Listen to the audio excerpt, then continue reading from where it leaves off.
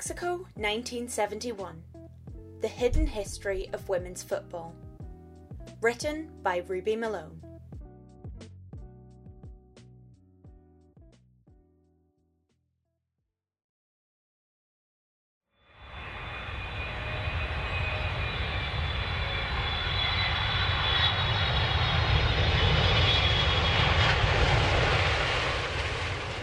She steps out onto the wobbly metal staircase and is immediately ambushed by an intense heat, confounding all her senses. As she momentarily stops to catch her breath, her ears begin to register it. Cheers, claps, drums and whistles, a roaring crowd waiting below. She looks around eagerly to see where the celebrity is, but there is none. It's just her and her teammates. It's 1971 and the English team have arrived at the first Women's World Cup in Mexico.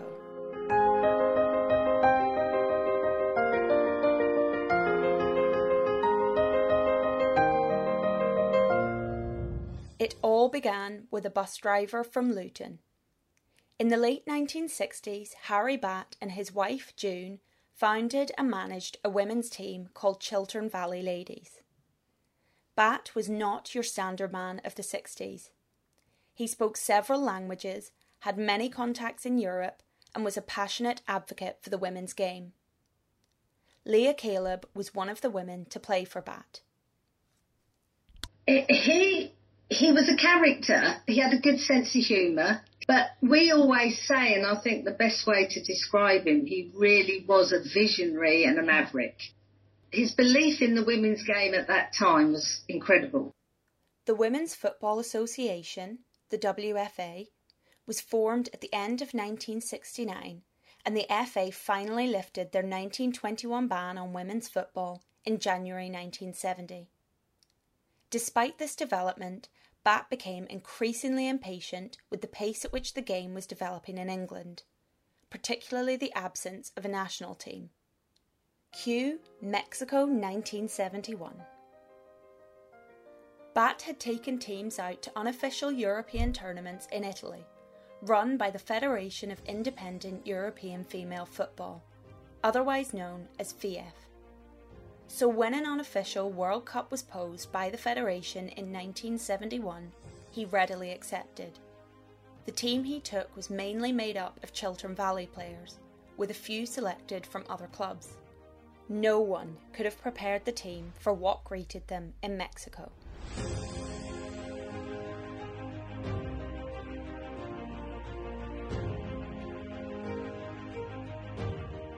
The organisers were clever in the way they commercialised the tournament.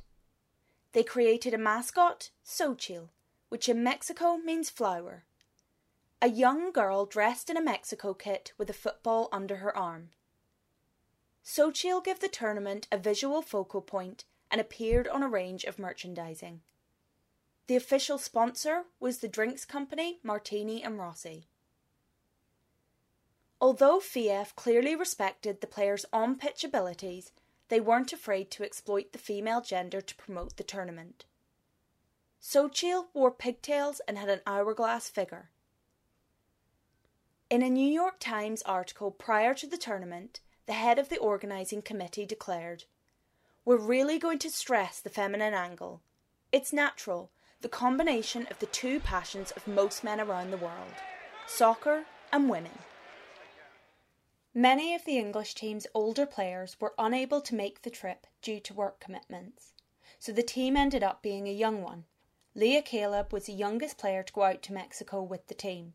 She was only 13 years old. June and Harry Batt came to see my parents, explained what was happening, that we'd be chaperoned, and they gave their blessing. You then realise how amazing they were to let me go. There was no, there's no communication field. I mean, there was a telephone, but not every house had a telephone in the 70s. So we didn't talk on the phone. The only communication was letters that I wrote while I was there. It was surreal from the moment we stepped off the aeroplane to the moment we stepped back on. And that was August the 7th, and I think we came back September the 6th. So we had a lot of time out there, and there was always fans, there was always people wanting your autograph. We went on television, there was a reporter with us the whole time. It is like it's an out-of-body experience now. Yeah, just everywhere you went. We were going to watch a men's game, and our coach was stopped because there was all these fans and they were handing things through the window and wanted autographs. There's actually a picture of Chris and Paula with their heads out signing autographs through the coach window. It was that surreal, and people were fantastic. We went to a cocktail party at the British Ambassador's house. We were taken to the Cuban club. The people were just lovely. Forever. It's just such a lovely feeling when you think back. Even though I was that young, we were so embraced. We were proud to go out there and play. Mexico's national newspapers produced regular match reports and updates on the various teams' off-pitch activities. After the swinging 60s, England was considered glamorous in the eyes of the Mexican people. One Mexican paper nicknamed the girls Las Chicas de Carnaby Street. Trudy McCafferty's exotic blonde hair was constantly mentioned in newspaper articles, which also reported that she had hundreds of admirers. But in reality, the majority of the team were only teenagers. 2 young boys walked from outside the city just to give me flowers. There was nothing loaded in them. Everybody was respectful. Everybody we met was respectful. They asked me to go on to TV. Now, it would not happen nowadays, and would I do it as a 13-year-old nowadays? No, I'm sure I wouldn't. But I did go onto the TV, and they asked me just a couple of questions. And one of them was, and could I answer it in Spanish? Do you like Spanish boys? So it was C. But at no point in time, ever, did I feel uncomfortable.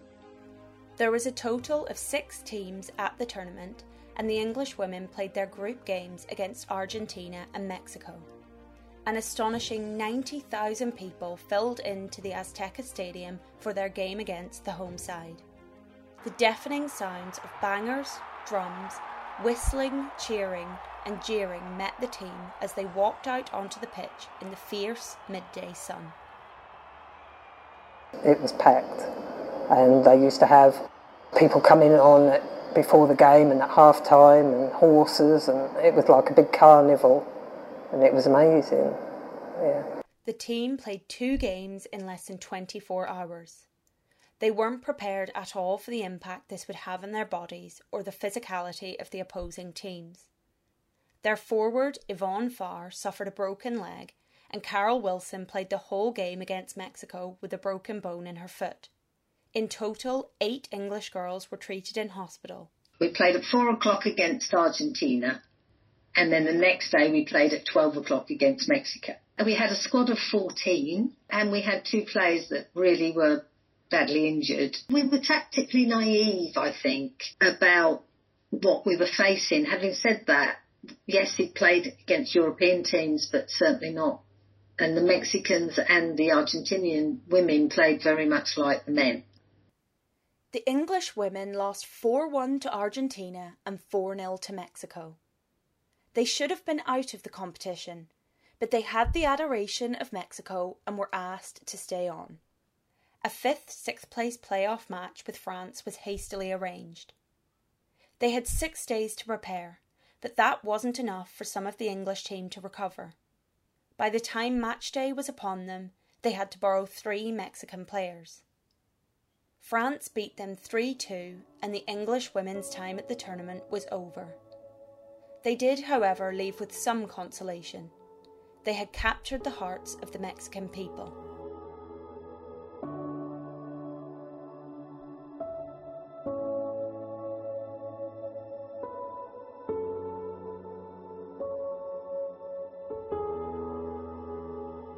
Whilst the girls endured the hectic mixture of excitement, disappointment and liberation, emotions were brewing back in the UK. The WFA had declined the offer to field a team in the tournament, and so Bat named his team the British Independents, to mark them as separate to an official England team. he also ensured they didn't don the three lions in an attempt to appease the WFA.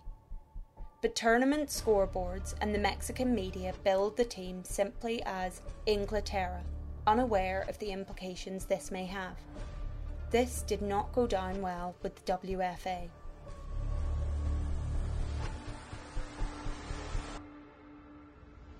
Harry Batt was later banned from the organisation and was effectively forced out of women's football. The WFA outlawed the World Cup competition and the players received bans, with the length dependent on their age. Some of the women quit the sport completely, including the captain of the team, Carol Wilson. The way it was portrayed here and the lack of support just floored everybody.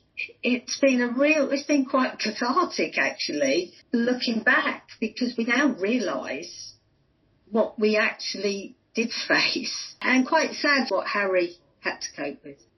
The fact that it's dismissed in the way it has been dismissed, now I'm older looking back, actually is wrong. There's no coincidences in life. 1972, the WFA formed a committee to have an England team. That is not a coincidence. It is a fact that Harry Batt, because he had that vision, he had the tenacity, he had the strength of mind, the independence, the contact with Martini Rossi. He had all of that vision and he just kept pushing them. And sadly, it's a sign of the times. They just didn't know how to deal with him. Sadly, much of the UK press coverage focused on the battering the English team took, rather than what an incredible step forward it was for women's football. Headlines read, "Soccer girls limp home to a rumpus," and "Football mayhem as women are hurt." A couple of weeks later, the Luton Saturday Telegraph carried a double-page spread with the headline, "Soccer girls who won the hearts of the Mexicans." But in a tone that was typical of the English press at the time, they were billed as footballing beauties, and readers were told, "Don't laugh, one day there may be a female Arsenal." The women had had a glimpse of the future of women's football, but they were swiftly brought back to reality on their return to the UK. Ted Hart, PR man for England during the 1970 Men's World Cup, approached Batt with the idea of holding another Women's World Cup at Wembley in 1972. Hart suggested that 2 England teams could take part, an A team assembled by the WFA and a B team put together by Batt. The WFA again declined the offer. Harry Batt did ask to be allowed back into the WFA fold once more, but to no avail. In the end, it would take decades for women's football to get close to the profile he had hoped for.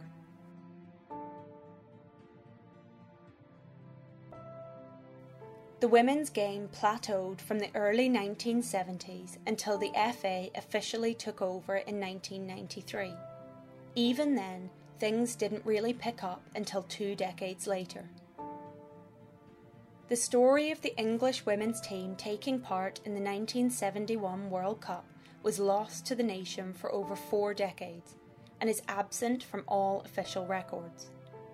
FIFA state that the first official Women's World Cup took place in China in 1991. It's so sad because it does appear to be written out of the history books, and sadly our society, as we've seen in all other walks of life over the last few years, chose to write certain things out of history books.